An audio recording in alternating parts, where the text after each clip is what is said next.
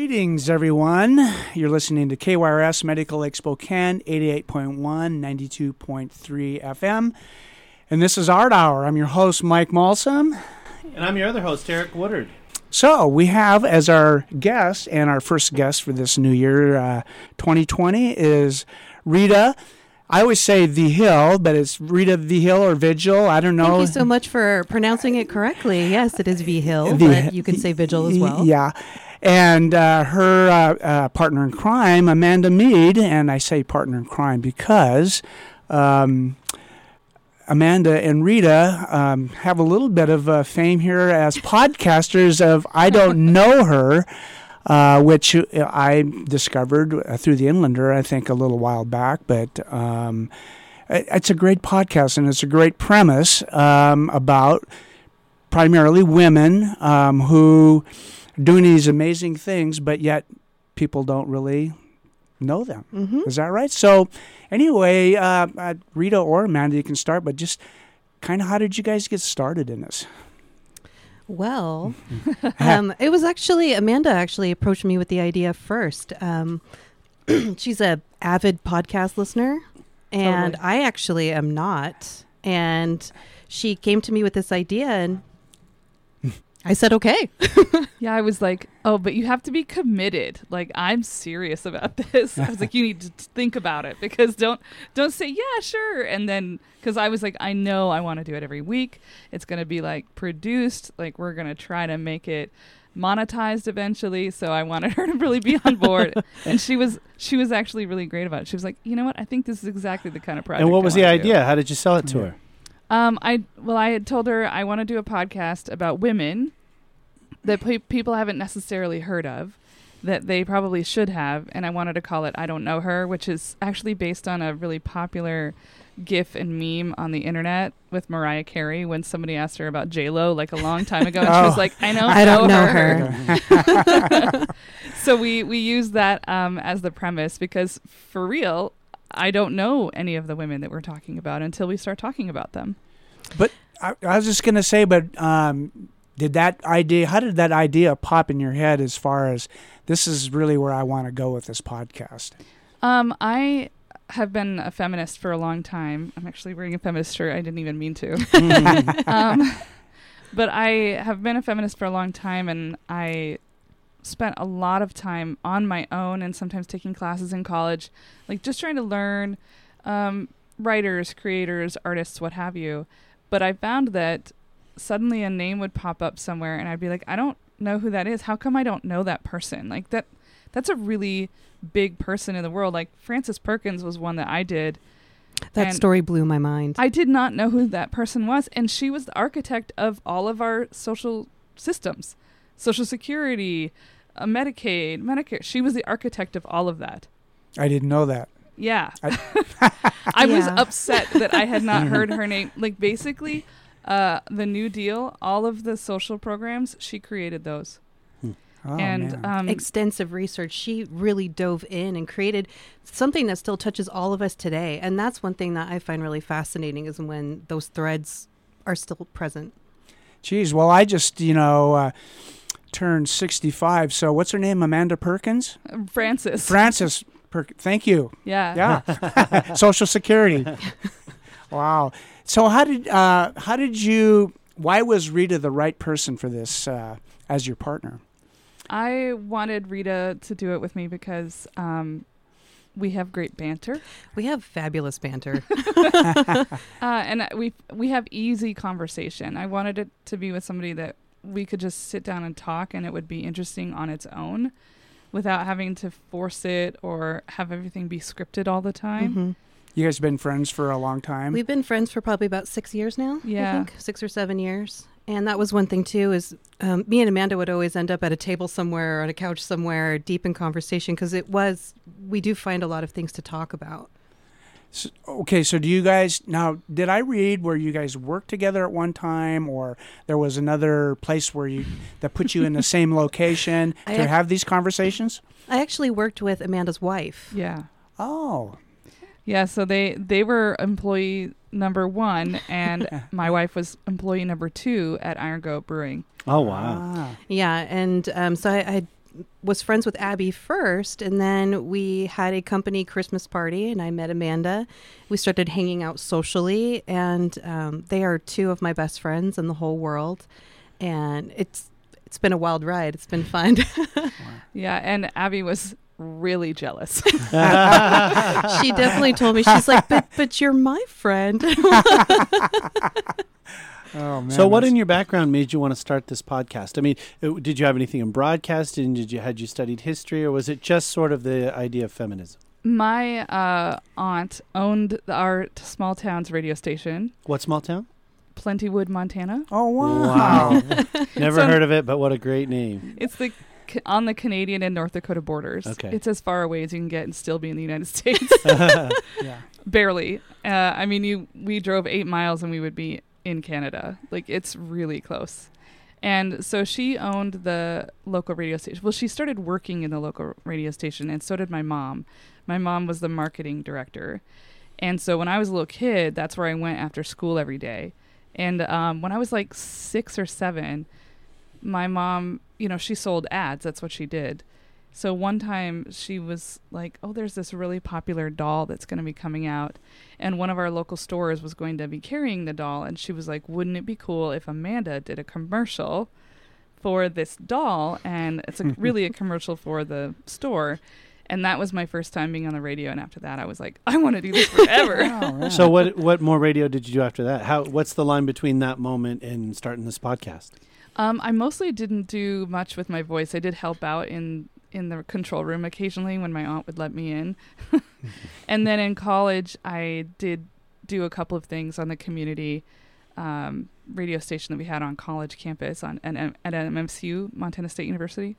So that was just a little bit. And then as soon as podcasts kind of came about, it was This American Life, which really made me go, oh my God, I didn't know you could do this. Mm-hmm. Like, I love this storytelling, but it's still got some casualness to it. And especially like some of the more casual podcasts that are around now.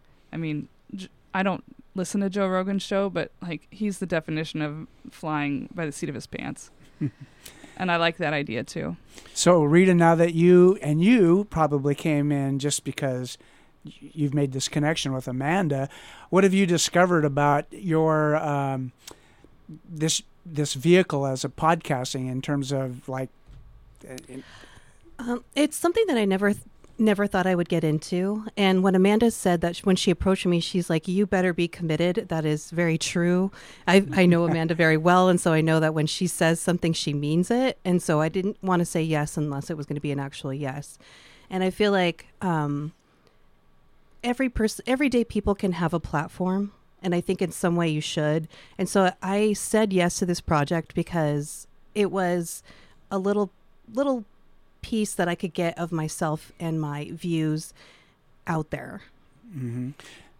So earlier you mentioned about Frances Perkins. Now that was a surprise to you. Mm-hmm. So not necessarily in the context of the content, but since this is your 1-year anniversary of your podcast Yes. today, correct? Yeah, Happy anniversary. Happy anniversary. Yeah. What has been, not necessarily content-wise, but just creating this, what has been the most surprising part for both of you? What is the part that you just didn't expect, or maybe even sometimes I ask the question like, what's been the most difficult part? But that makes it seem like a negative thing. Mm-hmm. But what came out in this last year that was kind of surprising to you? For me personally, it was how many things I didn't actually know about Amanda. Mm-hmm. Oh. I was just going to say the same thing. How much it has enriched our friendship. Mm-hmm. Just like the things that will come up. Like, I had no idea that Rita had this really great passion and love for architecture until we started this.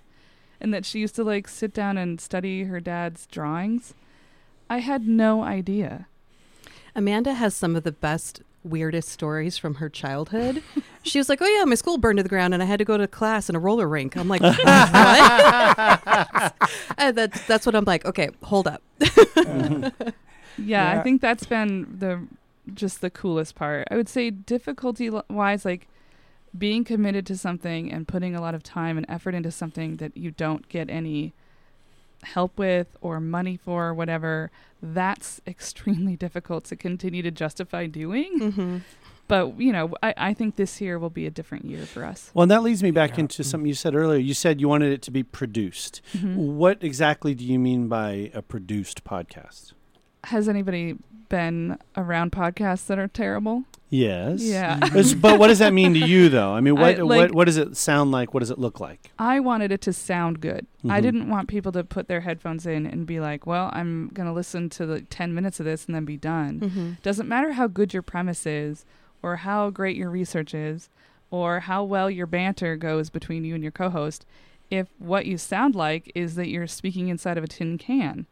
So I really wanted to invest in good quality equipment, and the first couple of episodes I edited myself, and that was really time consuming. And because I am like so intent on it sounding really good that I think I spent too much time on it, and I decided that was something I should not do. And so I actually got a friend who's a musician and does sound for some local venues and stuff. I said, will you do this for me?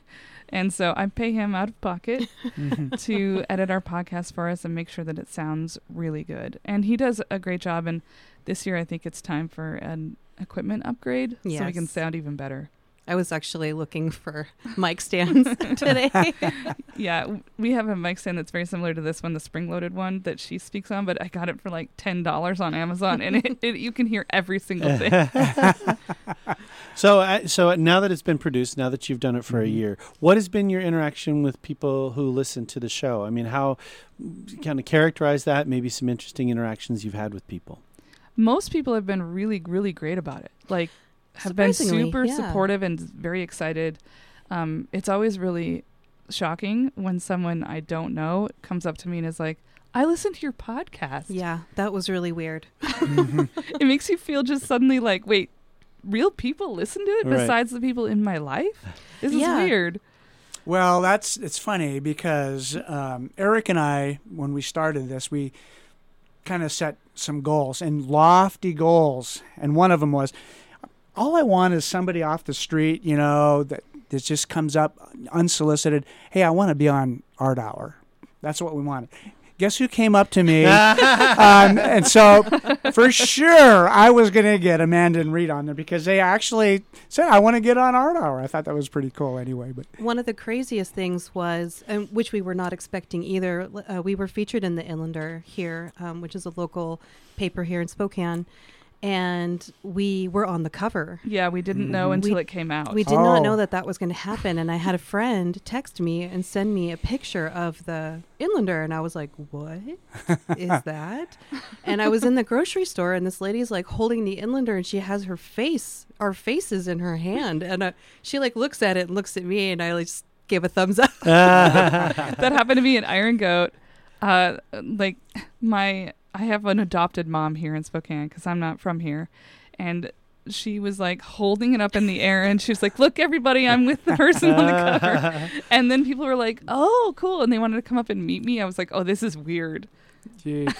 So talking about the production, but there's all the things that go into it. Obviously, the research is a big piece of that. Mm-hmm. And as we were talking earlier, you're a librarian now and working that. I'm sure that's got to obviously help with the research. And then Rita, have you learned anything from Amanda on best ways to get material and stuff like that? One thing that I've learned from Amanda is about the delivery of the research. The first couple of episodes, I felt like I was just reading, I could have been reading a cookbook, just like ingredients off of a page. And instead, it's really turned into the storytelling and giving a more warmer approach to how I deliver the information. Yeah.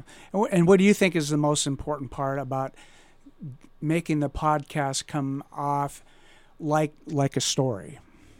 I think that it's really about getting to know the topic. Like our women, I want to know who this woman was backwards and forwards so that if somebody asks me an offhand question, which we often ask each other, that I know but I didn't put in my notes, at least I'll be able to answer it because I know this person's life. And I can tell it in a way that is engaging and includes the highlights, but not necessarily every single piece of their story. And I think and I will give Rita so much credit for this because I'm a writer and that's what I do. And so I am always like so excited when I ask her a question, because we don't plan those, just like lots of people. It's kind of, you want to be natural. So I'll ask her a question that's like, and well, what is that thing? And she'll be like, well, actually, let me tell you about it. Yeah, go ahead. You go.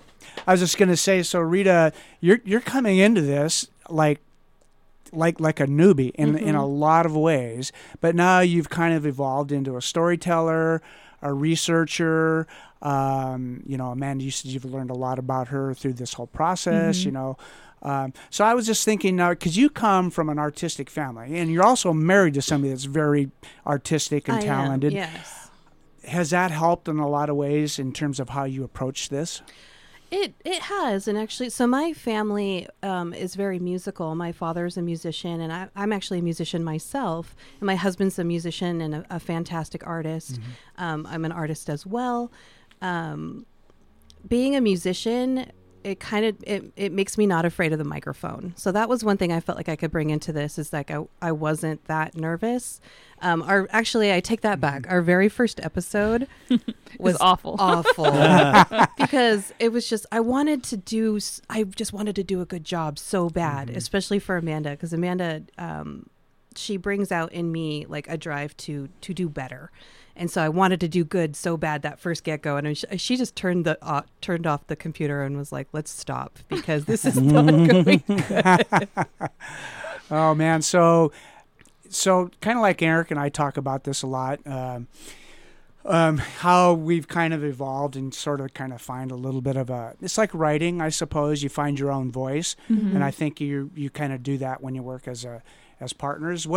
Where do you think the podcast is gravitating towards in terms of finding your own voice? Because I think both your personalities meld really well together. Thank you. I think I think the cool thing about it is that we are learning so much about each other that I don't know of another podcast really that's doing what we're doing, which is not just telling the stories of historical important women, but also finding out more about each other. And we do that through cultural critique. We're looking at, like, every time we sit down to record, we go, what should we talk about first? And we never know. We don't plan that part. We always just come up with a topic to sort of riff on for a few minutes, and then we get into our storytelling. And because we do it that way, we learn so much about each other that we wouldn't have otherwise, because that's not the way we normally have conversations with our friends. We don't sit down around at a brewery with a beer in our hand and go, let's talk about what happened with Harvey Weinstein this week. You know? And so I think as we're going forward, I really want to try to sell that idea. Like, yes, there are other podcasts out there that are doing historical women, but they're not doing what we're doing, which is also cultural critique, friendship. Like, there's just not a lot out there about what female friendship looks like. So cultural critique. So has the women you've podcasted on and done the research on actually cause you to think and actually change your thinking regarding cultural types of issues? Absolutely.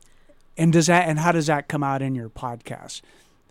One thing that I noticed is when I first started picking women to research and bring to the table, I was picking women that had done extraordinary things, but there was some where I would stop because their storyline got a little uncomfortable. It got a little messy.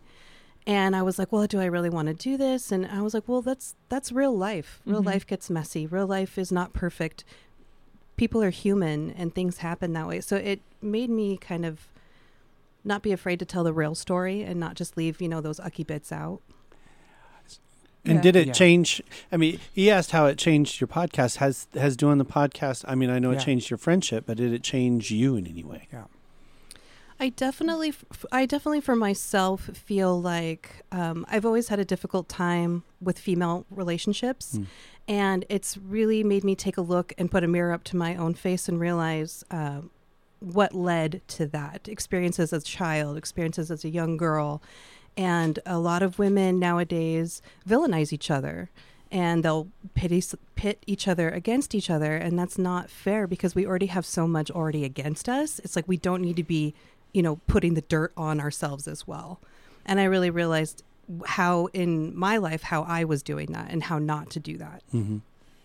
I think it's made me bolder, more ambitious, which I'm already a kind of... She's an ambitious person. Yeah. Now, more ambitious than in what way? This was the year that I also finished my manuscript for my novel. Oh, right on. Congrats. Yeah, well, at least a full draft of it. It's not anywhere near where I would want anybody to read it yet. I mean, not like anybody in my close circle, but it made me just feel like if these women can do this thing where their obstacles were much higher and larger than mine, I can do this, and I can do it because I will make myself do it. And that's been really helpful to me to have these inspirational people and sometimes problematic people to look up to, because I sometimes get in that like spinning spot where I think, well, I've never been perfect. No one's going to look up to me because I've never been this inspirational person. But I think the more I do this, the more I realize like no one is. Everybody has something that they did or said wrong. So in terms of span of time, kind of how far back did your women go in terms of like, have you in 18th century, 19th century, like how far back was like the trajectory, kind of where it started and how it's gone to now, like Civil War maybe to this point in time? We've gone, I mean, I've done one from the 1700s all the way to, I featured a girl who's 24 years old at the moment. Yeah, we do try to cover not just Americans and not just ancient history or like something from a long time ago. We try to do the gamut. In fact, when we did a poll for our audience before we started the second season, we said, what would you like to see more of? And the like 3 or 4 different people had said that they wanted to see us do women who were current or at least had been born closer to now, so that they could get it's some a little more newer role relatable. models. Yeah, and I do want to ask a little bit more about the show, like how it goes from the very beginning of the planning stages all the way through to the execution. But we need to take a little break. This is KYRS, Medical Lake Spokane, 88.1, 92.3 FM. Maybe get a little word from our underwriter right now. All righty. Art Hour receives support from South Perry Pizza, featuring rotating local artists and serving hand-tossed artisan pizza, beer, and wine at 1011 South Perry Street and online at southperrypizzaspokane.com. And I'd also, after saying thank you to our underwriter, I'd like to ask you to listen in on Sundays to Jukebox Jenny. We got the blues now. Sure ain't got a thing to lose.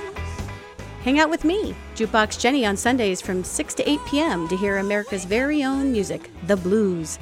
Let me help you shake the trouble out with a mix of funk, R&B, and blues from Delta to Chicago. You'll hear... and... I'm just a Mississippi woman.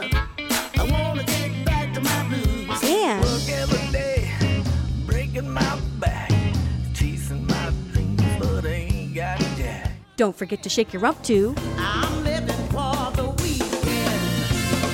It's a cocktail that will soothe the soul. Working Woman's Blues, Sunday nights, 6 to 8 p.m., right here on KYRS.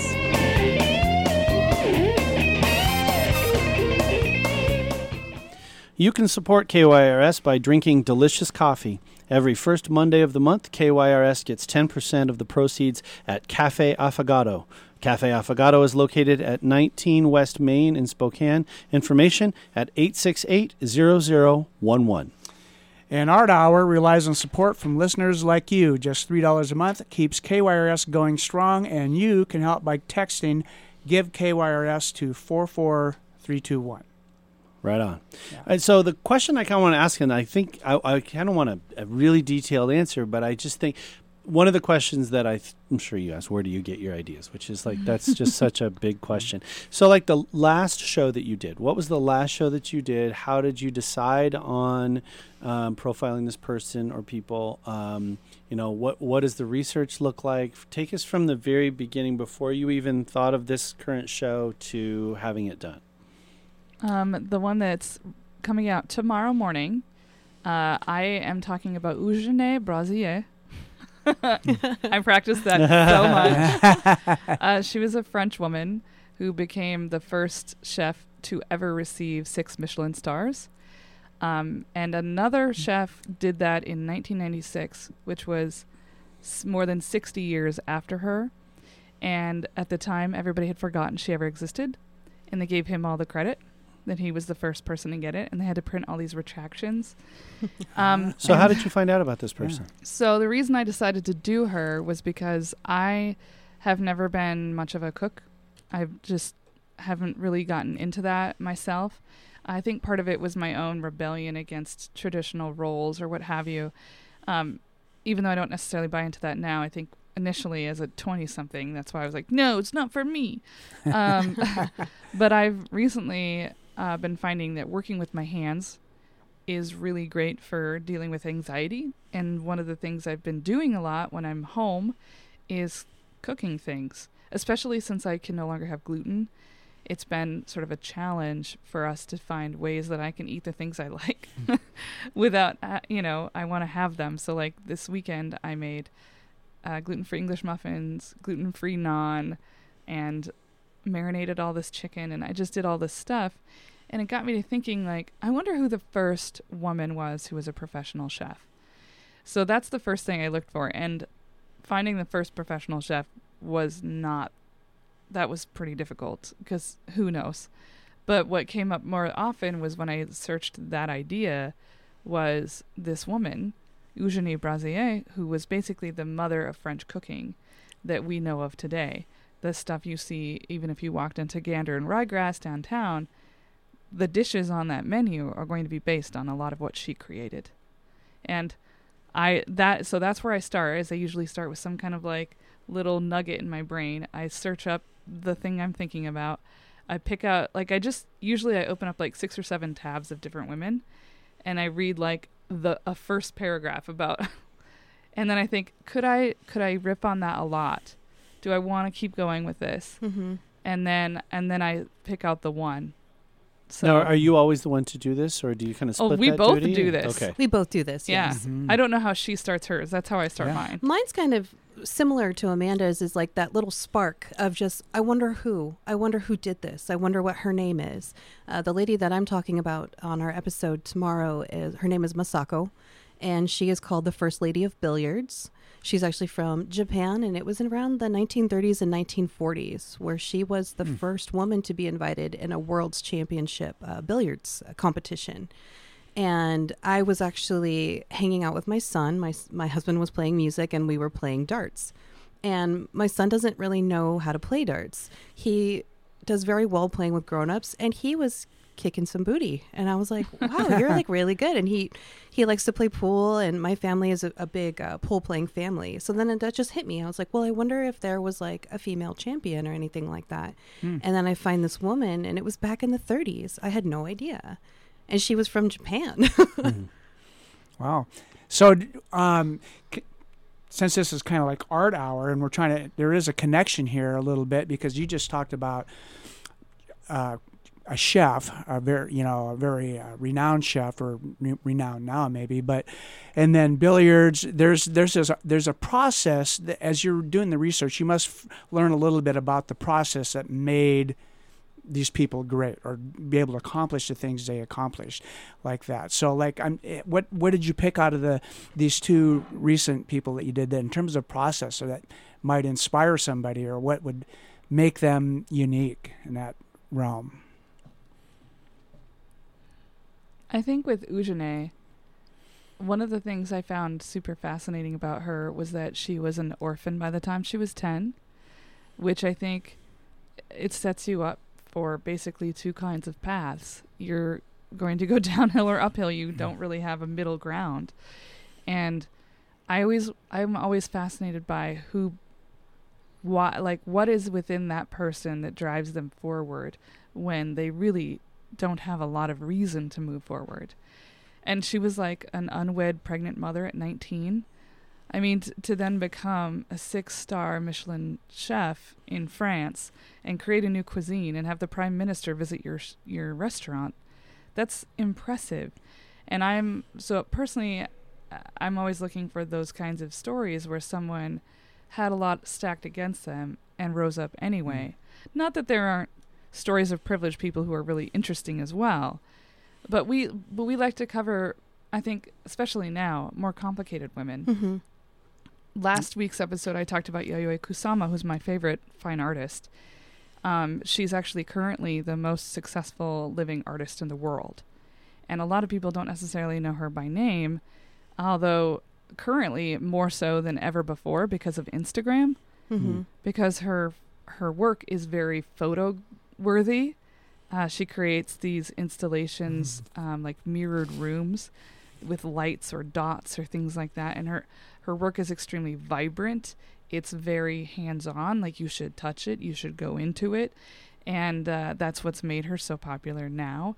But when she was first coming around, almost every one of her major breakthroughs that she made were stolen by male artists at the time, who then went on to become much more famous and much more successful, like Andy Warhol, who stole her idea of the wallpaper, and then he became famous for it. And that kind of stuff is also drives me to want to to highlight these I women. want to shine a spotlight on this. So let's. Oh, go ahead. You go. You're gonna say I something. was just going to say, and that is a very common thread in a lot of these women's stories, is they are undermined, they are undervalued, they are hidden, purposely erased. And this has been a joy for me, and I know for Amanda too, to give these women a spotlight, which they deserve. Okay, so you have your tabs up, both of you. You have the chef and the billiard player. Then you have to do the research, and then do you start writing? Do you bring this to the person before to each other No. before, or it's a surprise? 100%. Okay. Do not know who we are bringing to the table. So, like Amanda says, we'll banter for a little bit, and then, who do you have today? She'll say the name, and I don't know her. Okay, and then we go from there. And how much of that is written, and how much of that is just kind of? I guess the question that I have is: so you have the idea. How much do you write? I usually start with where they're born, their family. I highlighted Althea Gibson, she's an amazing African-American athlete. I had no idea that she had a very troublesome, very abusive childhood. And she overcame, she had to move out by the time she was 14 years old, and she was on her own. I had no idea about that. I just knew, wow, look at her. She's winning trophies. You see that bright, shiny spot, but you don't see all those underlying layers. My scripts are like 6 pages long. Typically, I'd say they're probably about 5-6 pages long that we have of information. Yeah, and we come with pretty fleshed out scripts. I don't script every word I say, but it's pretty well on there. And I always read it out loud to myself before and make I do the same changes thing. and corrections before we ever get together. But it's really important, at least for the premise of our show, that we don't know who the other person is doing until they arrive. And there's always the chance that she might know the person I'm going to talk about. And I actually did know who Althea Gibson was. So that was that. She talked about Althea Gibson, and then there was one other. Oh, it was Jeanette Rankin. And the only reason I knew who she was is because I grew up in Montana. And so therefore, of course, I knew who she was, because she's like one of her few very big claims to fame. She was the very first woman ever to be elected to Congress. And she was from Montana, and she also voted against World War II. And those were the only things I knew about her. And so I thought I knew the whole story. And then when she started and talked about her whole life, and also I had no idea that Jeanette Rankin was actually a lesbian. And when I found that out, I was mad. I was really upset that I grew up in this state and I had no queer role models to look up to. I thought I was the only lesbian in the damn state. And then to find out that the most famous person to have ever come out of our state was queer was really, really hard for me to take, but also extremely gratifying. I was like, oh, I really wasn't alone, even though. So, and you both talked about Rita starting kind of chronologically, and you talked a little earlier, Amanda, about how you started thinking about the storytelling, do you do it a little bit less chronologically? Are you thinking more narratively, maybe nonlinear, or do you tend to tell stories in a similar fashion? Do you play fast and loose with it, or we tend to tell them the same way, like from the beginning to the end, because it is a story. Although I have thought about like starting in the middle and then working backwards, but I think that's we kind of already do that in that I'll say like, I'm going to talk about Yayoi Kusama, and she'll say, I don't know her. And then I say, well, she's the most successful living artist in the world. Well, we've already kind of started at the end, and then we go back. So when I'm actually doing my research, though, one of my methods that I found really helpful, because this is just how I've always done research, is I read everything first. I read every single article. I watch all of the YouTube videos. Notes? I don't take a single note. And I put it all in my head, and I think about what I already see as the story emerging. And then I go through and I write it. And I'll keep all of the tabs open, so I keep one side of my screen is where my notes are, and the other side is where all my tabs are, and then I switch between the tabs. Because I'll think, oh God, I feel like I remember there was something about a bomb shelter. Where was that part at? And I'll have to go back through and use like the Control F find button to like find the thing I'm looking for to figure out if I was just making it up or if it was really in one of my sources. And that's why when it comes to the end, we always cite our sources that we've used. I don't do footnotes while I'm writing, because generally what I've done is I've taken all of it and it's turned into a big Play-Doh ball in my head. So it's really hard for me to piecemeal out where I got this and where I got that. So I just say, this is where I got all of my information. And that is important to list our resources, because we want to acknowledge those people too. Yeah. There have been, I mean, I'm sure you guys have heard about them. There have been some pretty popular podcasts who've gotten in some pretty hot water lately because they have been basically plagiarizing reporters' work. Especially this is pretty common in true crime podcasts, because everybody wants to do true crime podcasts because they make a lot of money and they're easy to do. All you have to do is look up Wikipedia and then you can tell a story. But it's really it can get really dicey if you're not if you're not doing it right, and if you're not really doing your research. And honestly, I think some of the people that are trying to do true crime podcasts they don't have any journalist credentials, and they're trying to act like journalists, and there's the ethics there. That's really not great. Seems like we're definitely in peak podcast right now. Absolutely. Everybody's getting one, and the quality can be very different. So Rita, do you follow the same process, or what's your process actually like? So I'll usually go through a few ladies, because I have a list of ladies that have sparked my interest, and so I'll refer to the list and choose a woman. And I'll do the same thing. I'll hit different articles. I'll hit different, some podcasts and things like that, and listen. I'll listen to podcasts while I'm reading articles and stuff, and I'll get what? How can you do that? I don't know how I can do that at the same time. I'm so jealous. I can't do that. And I'll finish the story from beginning to end and go through a lot of stuff. And I've noticed too that a lot of information is worded the same, so I feel like maybe it's shared a little bit. Yeah, that they all got it from one place. But you find, like, once in a blue moon, you'll find this really weird article that has this really personal little tasty bit of this person. So it is worth doing the research. And my research usually takes about, in total, probably 6 to 7 hours per show, per person. Yeah. Yeah, it's pretty extensive, the amount of time you put into it. And I wanted it that way. I mean, obviously, like, I personally would not feel good about putting out a story about somebody that isn't well researched and isn't well done. And our hard work has paid off more than once. The granddaughter of one of our subjects contacted us. Oh, wow. And we hope to feature her on our that's cool. in 2020, so keep listening for her. So did you go ahead? I was just going to say, did you ever come across somebody, though, that as you're doing the research kind of maybe just brought you to tears, or made such an impact that it really did affect you in some way, made in a small way, even maybe made you a different person, or you grew in a different way because of that? Yeah, I have two for sure. Well, probably three. Junko Tabe, who was the first woman to summit Mount Everest. She was this tiny little Japanese woman who was climbing with men and was like often told not to climb. And then when she was able to actually do it, she had a women's climbing group, and they had to make their own stuff out of like, they had to sew their own stuff. They sewed their own backpacks and all of the stuff you think about, like gear that you would need to survive. And her story of just like pushing and pushing and pushing. And once she had summited Mount Everest, she was like, cool, now I need to go do all of the highest peaks on all of the continents, which she did. And then she was like, now I'm going to do all of the highest peaks in every country. And she almost got that, but then she was diagnosed with cancer and she passed away. Oh, man. But I like just that continuous drive of like, okay, I got to my goal, but now I need a new goal. I loved that. Grandma Gatewood, she was the first woman to complete the Appalachian Trail. And she set out in a pair of Keds.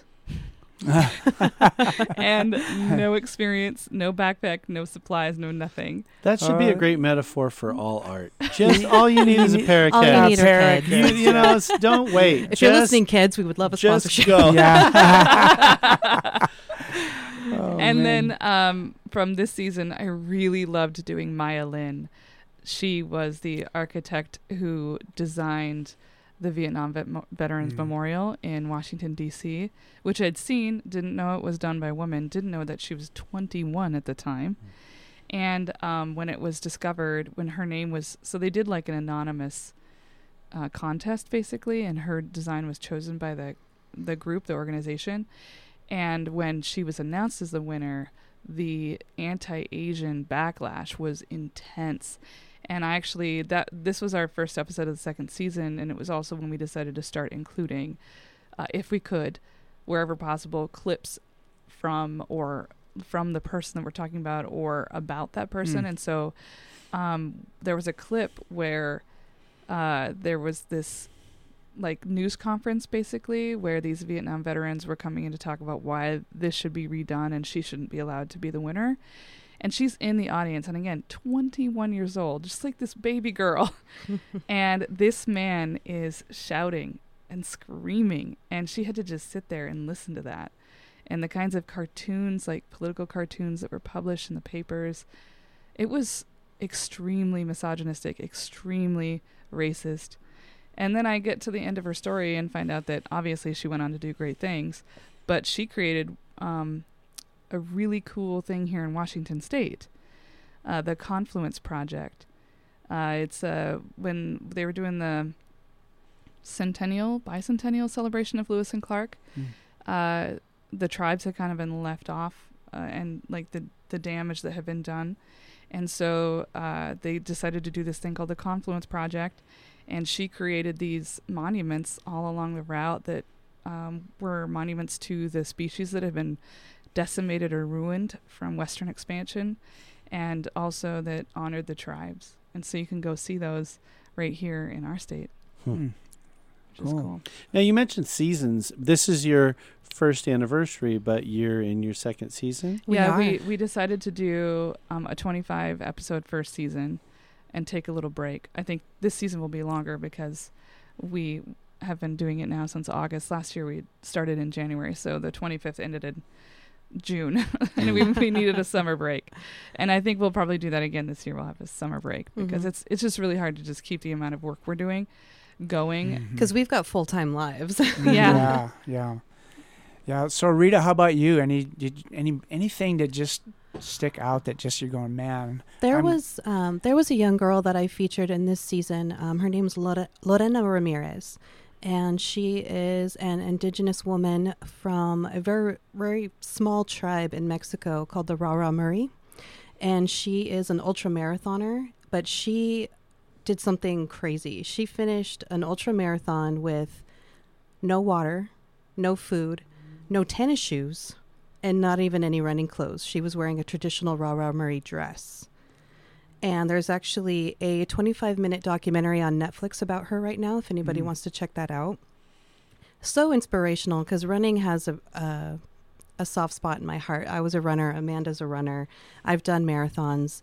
And it truly, for me, is like a religious experience when you finish and you are on top of the world at that point. And seeing this young girl being able to push her endurance so far, but not even using any of the materials that people use, like no watch, no nothing. And I found that very inspirational and very touching, and that she was super humble too. Doesn't even like any of the attention, doesn't want any sponsors, like Nike's sending her shoes and she's turning them away, which I thought was very honorable. And what's the title of that documentary? It's titled Lorena. Okay.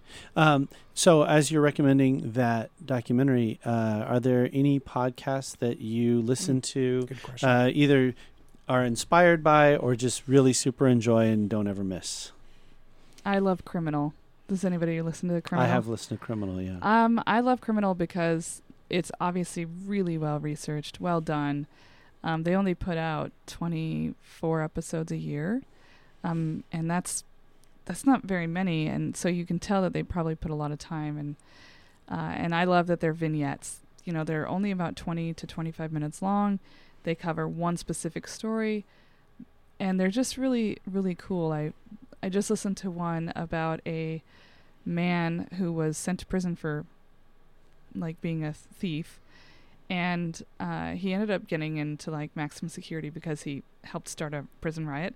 And in the course of the time, he had been told when he was a kid, like, you'll never amount to anything, you can't read, you're special ed, blah blah blah.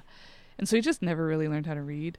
And he was in prison and he's bored, and he started reading, and he really started reading, and he just basically self-taught himself how to read. And then he decided to buy from a catalog Merriam-Webster's Collegiate Encyclopedia, and he read it cover to cover, but he kept finding all of these errors in it.